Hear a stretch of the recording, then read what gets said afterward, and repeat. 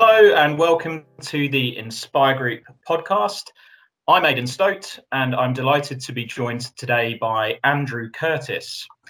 Andrew is captivated by finding the answer to one question: how do you really help someone? This search began in his teens as he tried to find ways to help friends and family members with mental health challenges, and has since become part of his journey as an entrepreneur, leadership coach, and training facilitator. Andrew's skills as a communicator are combined with his understanding and compassion for the human condition, fostering safe and inspiring environments where life-changing insights are possible. Welcome, Andrew, and thanks for joining me today. Oh, thank you, Aidan. Always a pleasure. So I think it'll be fair to say we've been working together for best part of sort of 2 to 3 years, if my recollection serves. And I love this whole concept of your approach around how do you best help people. And I'm thinking that in 2020 in particular, where people have probably needed a little bit of extra help, more than any other time, maybe, it'd be great to hear from you about what are the ways that you've been helping people in this most unique of years that we've experienced. Yeah, absolutely. And look, it's a privilege to be able to share this. I think part of what motivates me is that, as you mentioned in the intro, that my journey began with trying to find these answers for myself and then realizing, actually, this is something that I should share. And so it was a delight to start working with Inspire Group, just to have that platform to be able to do that. So I guess to begin with, I'd start by saying that one of the things I had to realize was that I believe we all are really well-intentioned when it comes to helping people. That when we see somebody who is struggling, it's rare to find the person who just says, well, just stewing it, I don't care. But what I did find very early on was that although our intentions are often good, the strategies that we employ are often not particularly helpful. And I'll give you a very easy example of that. When you see somebody who is stressed or anxious and you ask them what's going on, and they go blah, blah, blah, blah, blah, blah, blah, and you go, oh, hey, don't worry. Right? It falls out of our mouth so instantly. And of course, the person immediately says to you, oh my gosh, you're right. I don't need to worry at all. I'll stop that immediately. Thank you so much. Of course, that doesn't happen, right? So, I started to look at that and think, okay, well, again, what really is helpful? And I'd start just by saying that very act of a person being heard in the first place is remarkably powerful. And as a leader, I had to learn that my intention to be the one with the answer for every question was actually sometimes getting in the way of me helping people because they didn't feel heard. And I was just kind of jumping in. So that would be the place that I'd start from. Fantastic. I love that. And it's probably fair to say that 2020 has been a year that's probably created a lot of uncertainty, ambiguity, and personal challenge for people. And encouraging people to talk about the fact that actually it's okay to not be okay, if we think about that whole sort of principle around mental health, but also that it's okay not to have all of the answers. I think you've hit the nail on the head there. And sometimes as leaders, we're inclined to be the ones who, provide that reassurance, be all things to all people. And that's not sustainable either if we think about, what kind of a burden that is to carry for leaders. Sure. What are some of the ways that you work with individuals and teams to deliver that message? How do you craft those types of environments and those types of learnings for leaders and their teams, that it's okay not to have the answers and it's okay, to support your team in different ways without being the person who solves the problem necessarily?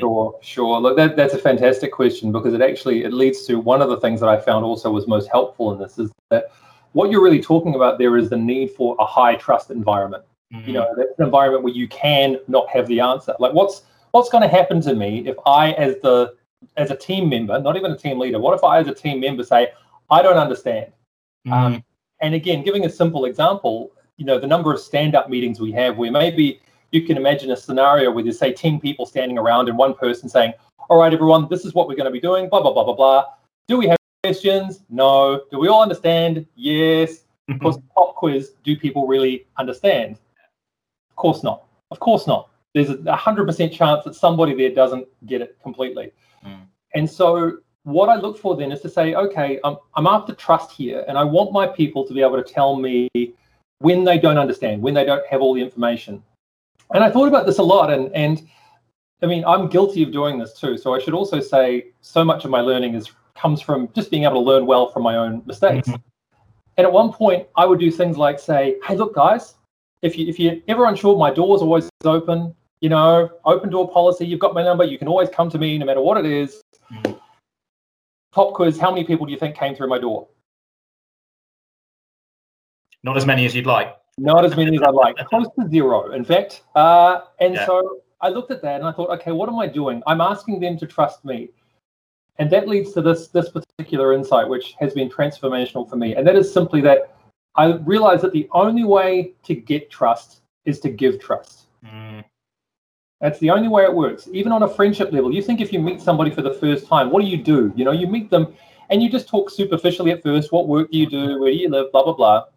And then at some point, one of you is going to volunteer something that's a little bit personal about you, only a fraction. And what you do is you wait to see how are they going to respond.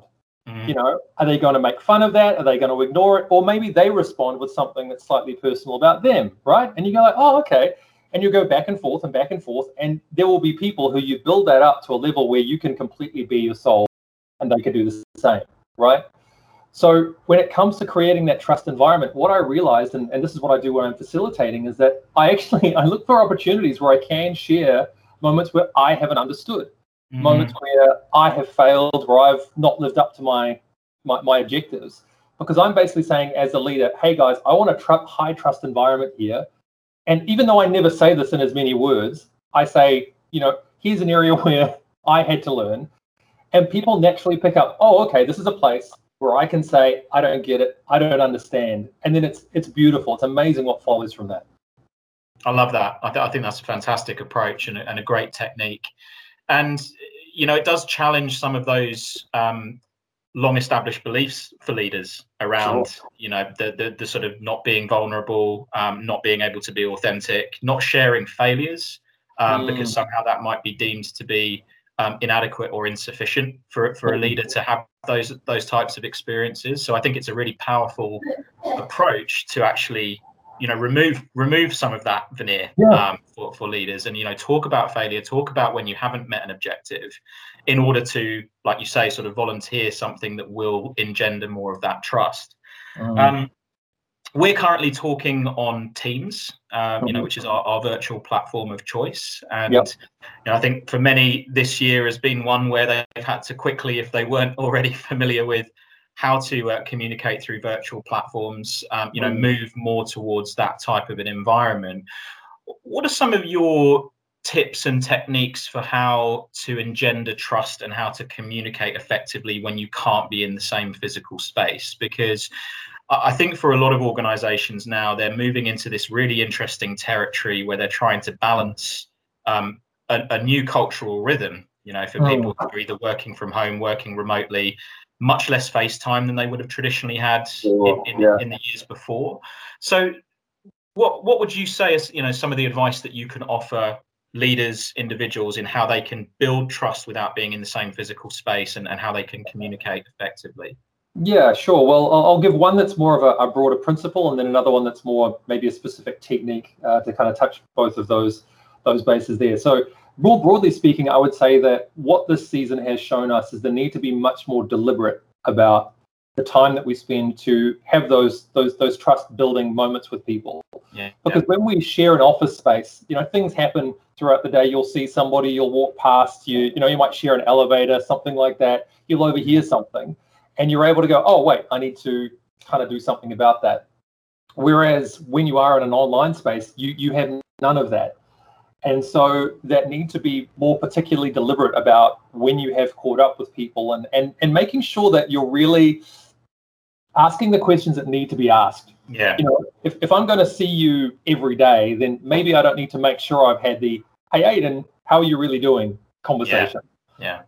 But if I'm not, then there's no real way around that. I need to make sure that I'm saying that. And it will be part of the fruit of, again, how you've built that relationship. So even if you start by saying, hey, look, I want to check in how you're doing, because I want to tell you, for me, this is what this time's been like. This is what's been great. This hasn't been great.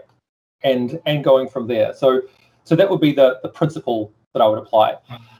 From a technique point of view, One of the things that I've learned in particular, when you're having say a larger group meeting, imagine you have, say, I don't know, well, anything really more than 3 or 4 people. I found that it places more of a burden on me to be a bit more directive and super clear about what I want at each discussion, because it's, when you have a room full of people together, it's very easy to, you spark a conversation and it bounces around and people can kind of jump in and out, and you can kind of scan the room and get an eye, on where people are and read their reactions and that kind of thing. In a Teams meeting, a Zoom meeting, something like that, I find, first of all, I have to be very clear about what I'm asking people. And then secondly, even when it comes to how I want people to respond, for example, if I'm trying to get the opinion of 10 or 20 people, then using the chat function is a great way to start that conversation. So I can say, hey, look, we're gonna change from being, in the office to working remotely for the next 3 weeks. What are some thoughts that come to mind for you all? Put them in the chat for me. And you'll suddenly see the chat start to fill out. And then from there, you can be directive, look at those comments and say, oh, Aidan, you made a point about this. Can you share some more about that? And then, okay, thanks, Aidan. Now I'm going to go to Andrew. What was your, observation there? Because if you leave people hanging, everyone kind of sits there waiting. And if you just say, who's going to put their hand up or start talking, it gets too muddy. So that kind of approach, where you leverage the different stages, where you go, okay, let's start a broad conversation is in the chat, then I'll pick a person, you share your thought, and then you can always use things like breakout rooms as well if you want to have smaller conversations within that. Get the groups to come back, and then again, same thing. All right, I just want to hear from those 4 people. If you're in that group, I want to hear from you 4, go. Or everybody back together, let's see all those thoughts in the chat, and you work your way through that way. So again, it's a much more planned and controlled, but it actually, people feel a lot less stressed when you do that, because they get a sense that somebody has control of where it's going. Absolutely. I think that's a great technique.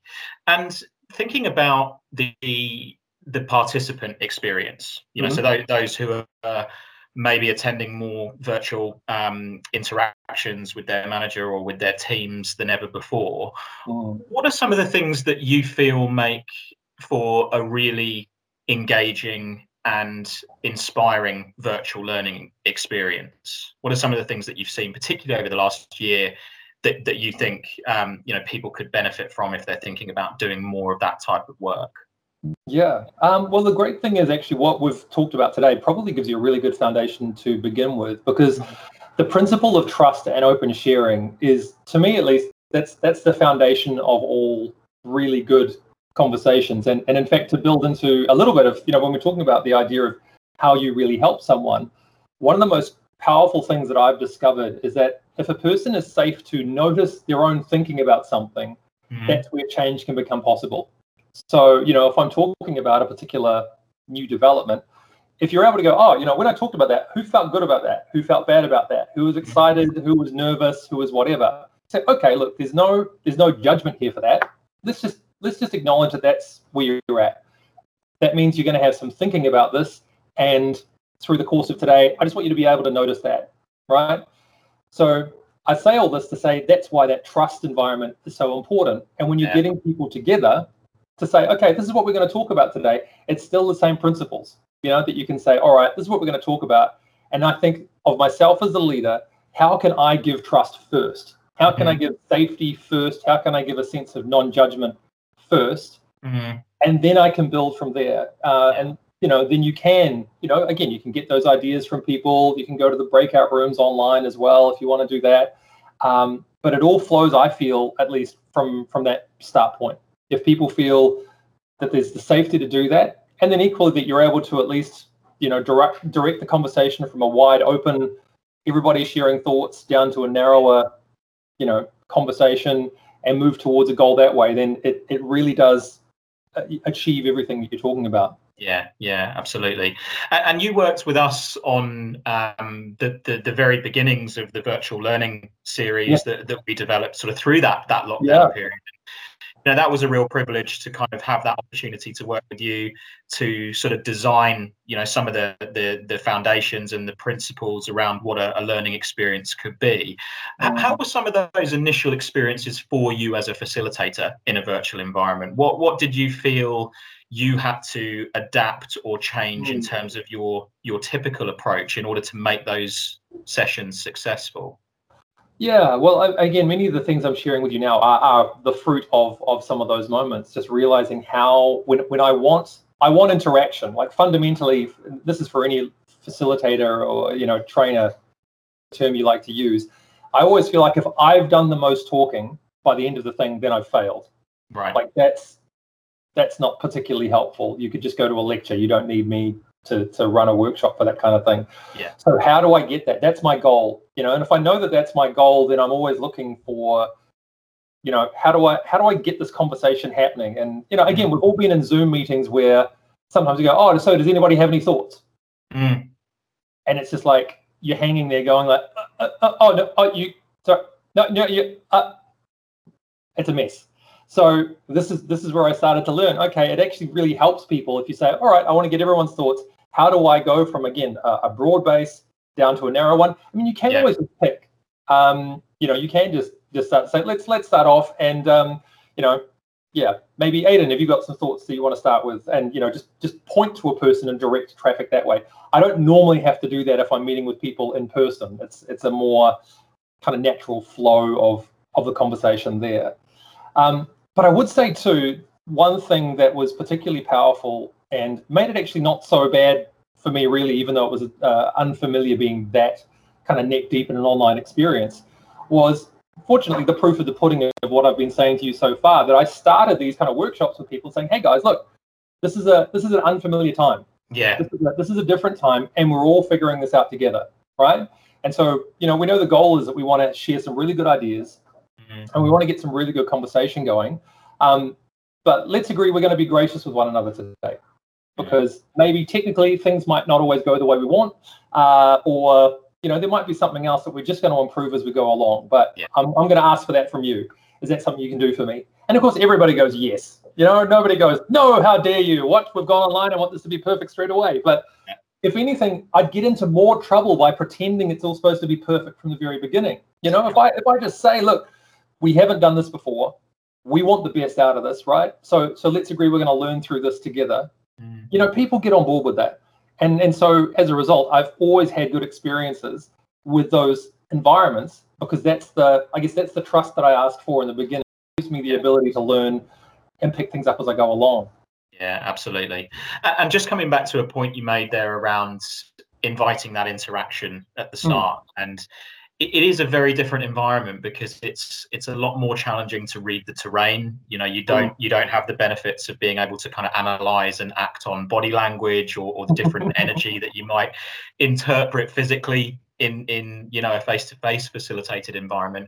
How do you ensure, as a facilitator doing that work virtually, that you are encouraging and inviting contributions from everyone? Because it's a lot easier, or we've heard some feedback from certain organizations and clients that we partner with, that it's a lot easier for people to hide in that virtual environment. I might decide that it's convenient for me to not have my camera on at that particular moment, or I might be sort of checking emails or looking at something else whilst I sort of position myself to be engaged and actually interacting on the screen. So how do you ensure that experience is kind of equal and equitable for the participants who maybe aren't as comfortable or engaged in that process? Sure. Well, again, let me go with the principle and then also with the technique, so we're covering both bases on that as well. One of the things that I find in that environment, and a principle that I use for leading individuals or larger teams as well, is simply one that all healthy relationships have this dynamic in play. It's where both parties can say, this is what I need from you. I need this from you. And again, if Aidan, you were my manager, it doesn't mean that we're putting each other on exactly the same kind of level. You're still my manager. I'd still be your team member. But you might say to me, Andrew, I need this report by 4 p.m. on Friday, right? That's what you need from me. And if we have a healthy relationship, then I'd be comfortable saying back to you, no problem, Aidan. I will need, I don't know, I've got this other thing competing for that time. Can that wait? Or I might need more information, or, or whatever. So when we move into an online environment, it's important to keep that in mind as well. What do I need from you in an online environment? And then I need to be able to ask for that nice and clearly. Literally say, okay, this is what I'm going to need from you. For this to work, I'm going to need everybody to, commit to contributing and things like that. Now, it doesn't mean they're all going to jump in immediately, but it does mean that you've kind of set something of that expectation at the very, very beginning, and you can lay that expectation out. The second thing, and look, although it may, I hesitate to say that some people feel uncomfortable about this, because although it might be technically true, I actually haven't run into massive issues with it. And that is simply, if you haven't heard from somebody in a while, don't be afraid to say, Aidan, what are your thoughts on this? Andrew, what do you believe here? It might even be helpful for you, again, purely practically, if you have a list of the names of people sitting on a piece of paper in front of you, in front of your screen, everybody who's in the meeting, and every time they do something, you give them a tick. And then you can just look down and go, all right, I haven't heard from, okay, this person's talked a lot, this person's talked a lot. Haven't heard from this guy. Okay, and then literally just ask them directly. And again, you don't have to make like a big deal about it, but just as you're going on and saying like, okay, that was really great. Yeah. Andrew, what do you think? Do you agree with that? Disagree? And there might be that little moment where we're like, oh, somebody's noticed me. but it's okay.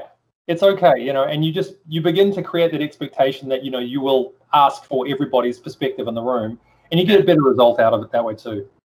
Yeah, great.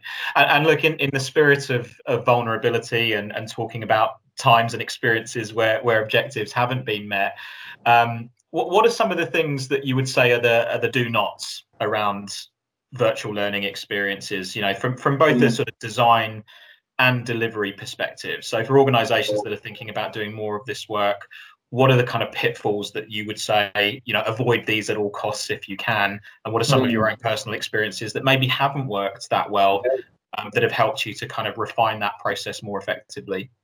Yeah. Well, I mean, I should say that, we've talked about this a little already, but my objective before I start anything is always that the level of interaction that I get is the number one goal, right? That's the main thing that I want. And if I know that, that's going to shape what happens next. Now, I make that point because sometimes I've been in environments, and I know I've done this before previously, where I feel like information sharing is my main goal. Here is the information that you all need. Bang. And you just, boom, boom, boom, boom, boom. You create an environment, again, where there's little interaction, there's no sharing, no perspectives. And I mean, one of the best ways to figure out if people really understand something is to get them to teach it to somebody else. Yeah, right. So even if you have that, you say, look, I know that's been a lot of information. I want you to try, and now we'll split you into pairs or something, and you can summarize it to somebody else. But when it's just like a one-way freight train, that's not great. And as we've talked about as well, going into one of those meetings without a plan for when am I going to have interaction, what's it going to look like, what's the most appropriate vehicle to use, I honestly, that is one of the things I spend the most time on. You might even be able to use things like, like in Zoom, for example, there's an annotate function where you can put up a slide and people can write stuff on it. Maybe that's the thing that you do. We've already talked about things like the chat functions and people being able to talk. There's raise hand functions as well in a lot of these kind of, online meeting apps. So those are the things that you really need to have thought of before you get in there. Yeah. And then you can ask for them. Look, if you thought of it, you can ask for it. But if you haven't, then you're left sitting there going, oh, well, I hope they got it. I hope they're all listening. And then, of course, you tend to find afterwards that, no, in fact, you missed a lot of people in the room with that. Yeah, great. I love those. I think they're so often overlooked, but vitally important to think about, potential derailers. And a lot of it, like you say, comes down to preparation and just making sure that you're sort of coming back to that North Star. What's my main objective for this session? And if I'm serving that purpose, then 9 times out of 10, it's going to be a successful engagement. It's going to be interesting. It's going to be interactive. It's going to be positive. I think that's great. What's often struck me about you, Andrew, and please take this in the right way, is and I think it comes probably from your experience within broadcasting, is you have a really a wonderful sort of energy around the way that you communicate and you articulate. And I've been, fortunate enough to see that in face-to-face environments, but equally when you've done work with us through virtual platforms and online engagements, you've always found a way to sort of transition that energy and that enthusiasm through. And I'm just thinking, are there any tips or techniques that you would provide for people who perhaps don't have the experience of working in those environments as frequently, around tonality, language, the sort of vocal techniques perhaps that they can use to really kind of energize those virtual sessions? Yeah, absolutely. Well, thank you. I appreciate that. I think there's one piece of advice that is, on the one hand, sounds like the least helpful thing in the world, but I promise you there's really no getting around it. And that is simply that, you only learn by doing.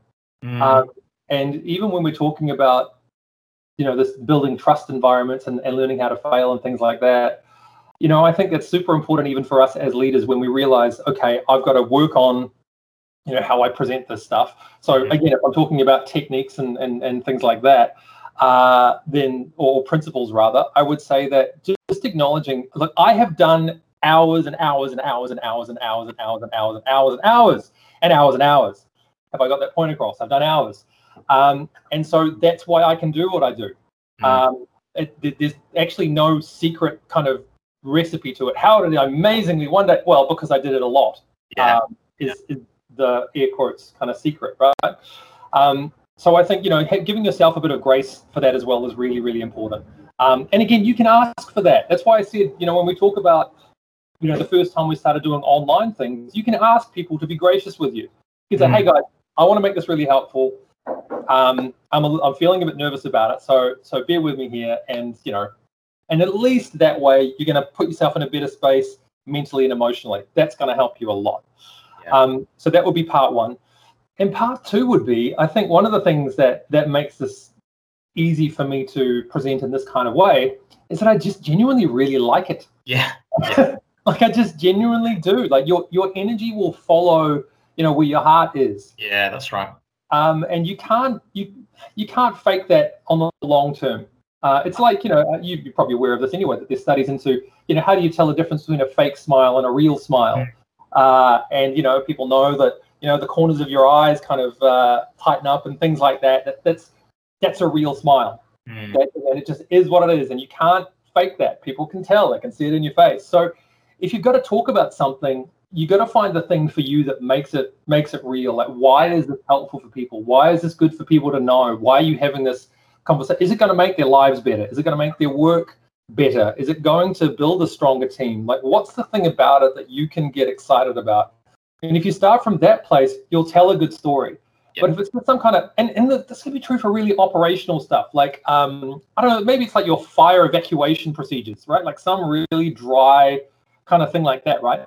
But, if you really care about your people, so why do they need to know this? Like, really? So look, okay, first of all, let's agree that this is a bit of a dry topic, guys, but it's really important. I would never want anything to happen to any of you. So we're going to talk about it, okay? And as we go through, I'm going to ask a few questions just to make sure this is landing. So, thanks for bearing with me. Let's go. And you can just start like that, right? And your energy will be different, and you've just kind of started on the note of something, but you've got to find the thing for you that makes it emotionally compelling. If you've got that, everything else will follow. And if not, you can still do it, but you'll probably be quite tired by the end of what you're doing. It's so true. And just a quick disclaimer for any fire engineers or health and safety advisors who are listening to this. It's only Andrew and I who believe that your content is dry. We wholeheartedly support and encourage your optimism and your enthusiasm for it. No, look, that's brilliant. And I think it's really clear in the way that you work that really does come through in your style of facilitation and the way that you the way that you engage with people, both in a physical environment and virtually. So I think that's testament to you. But just conscious of time, Andrew, and this is the last question I'm going to ask, and it's a tricky one. But one of the things that I'm hearing as a theme for some of our clients in New Zealand around the biggest challenge that they're currently faced with from a learning and development perspective, and it's probably more of a cultural challenge actually, Okay. is how they establish an effective rhythm for the new way of working, which comprises people who are working remotely, people who are working from home, people who are working in a hybrid way, essentially having to balance now a variety of different cultures within the same organization. And what we're hearing is that leaders are struggling with that. Organizations are struggling to kind of reestablish their culture post-COVID. What do you feel is the way or the best way for some of those organizations to find that balance? And I know that that's not an easy question. I think if there was an easy answer to that, people would have solved it already. But what are some of the things that you feel can help organizations and leaders within those organizations to manage this incredible kind of transformation and change that we're currently experiencing? That is a really good question. I want to give you a genuine answer to that, not just some kind of pat thing off the top of my head. I genuinely feel that, no, that's diminishing it too much. Trust is the absolute foundation of any successful organization. Yeah. And so when you're in a situation like that, I mean, one of the best books on this is, Patrick Lencioni's 5 Dysfunctions of a Team, where I've used that example many times, because what is identified in that book is that we often think of communication as the most important thing, right? Yeah. And we hear this in relationships and things as well. Oh, you've got to have great communication. It's the most important thing. And so when we're in these kind of environments where things have changed, I know that often on an organizational level, we spend a lot of time fixating on what our communications should be. What should our comms look like? What should we say? And how often should we say it? And who do we say it to? And who's invited in the thing? And all this kind of stuff, right? And what I've realized is that, well, let me put it another way. Have you ever had a conversation with somebody that you don't trust? Yeah. How did that go? Not great. Right?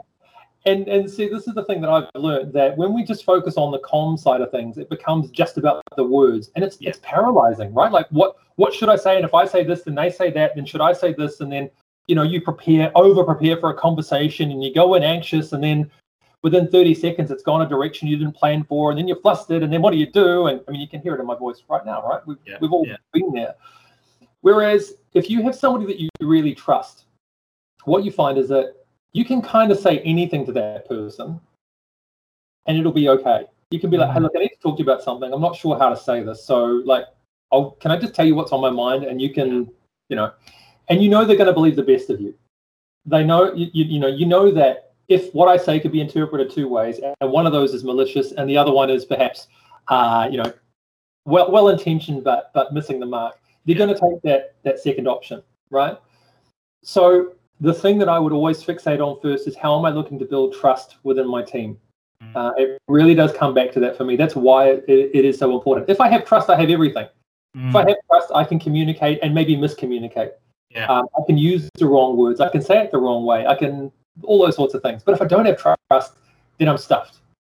And so the whole way through, I'm thinking, okay, I need to have trust with my team. And then for me, I need to think about, okay, I have to show trust first.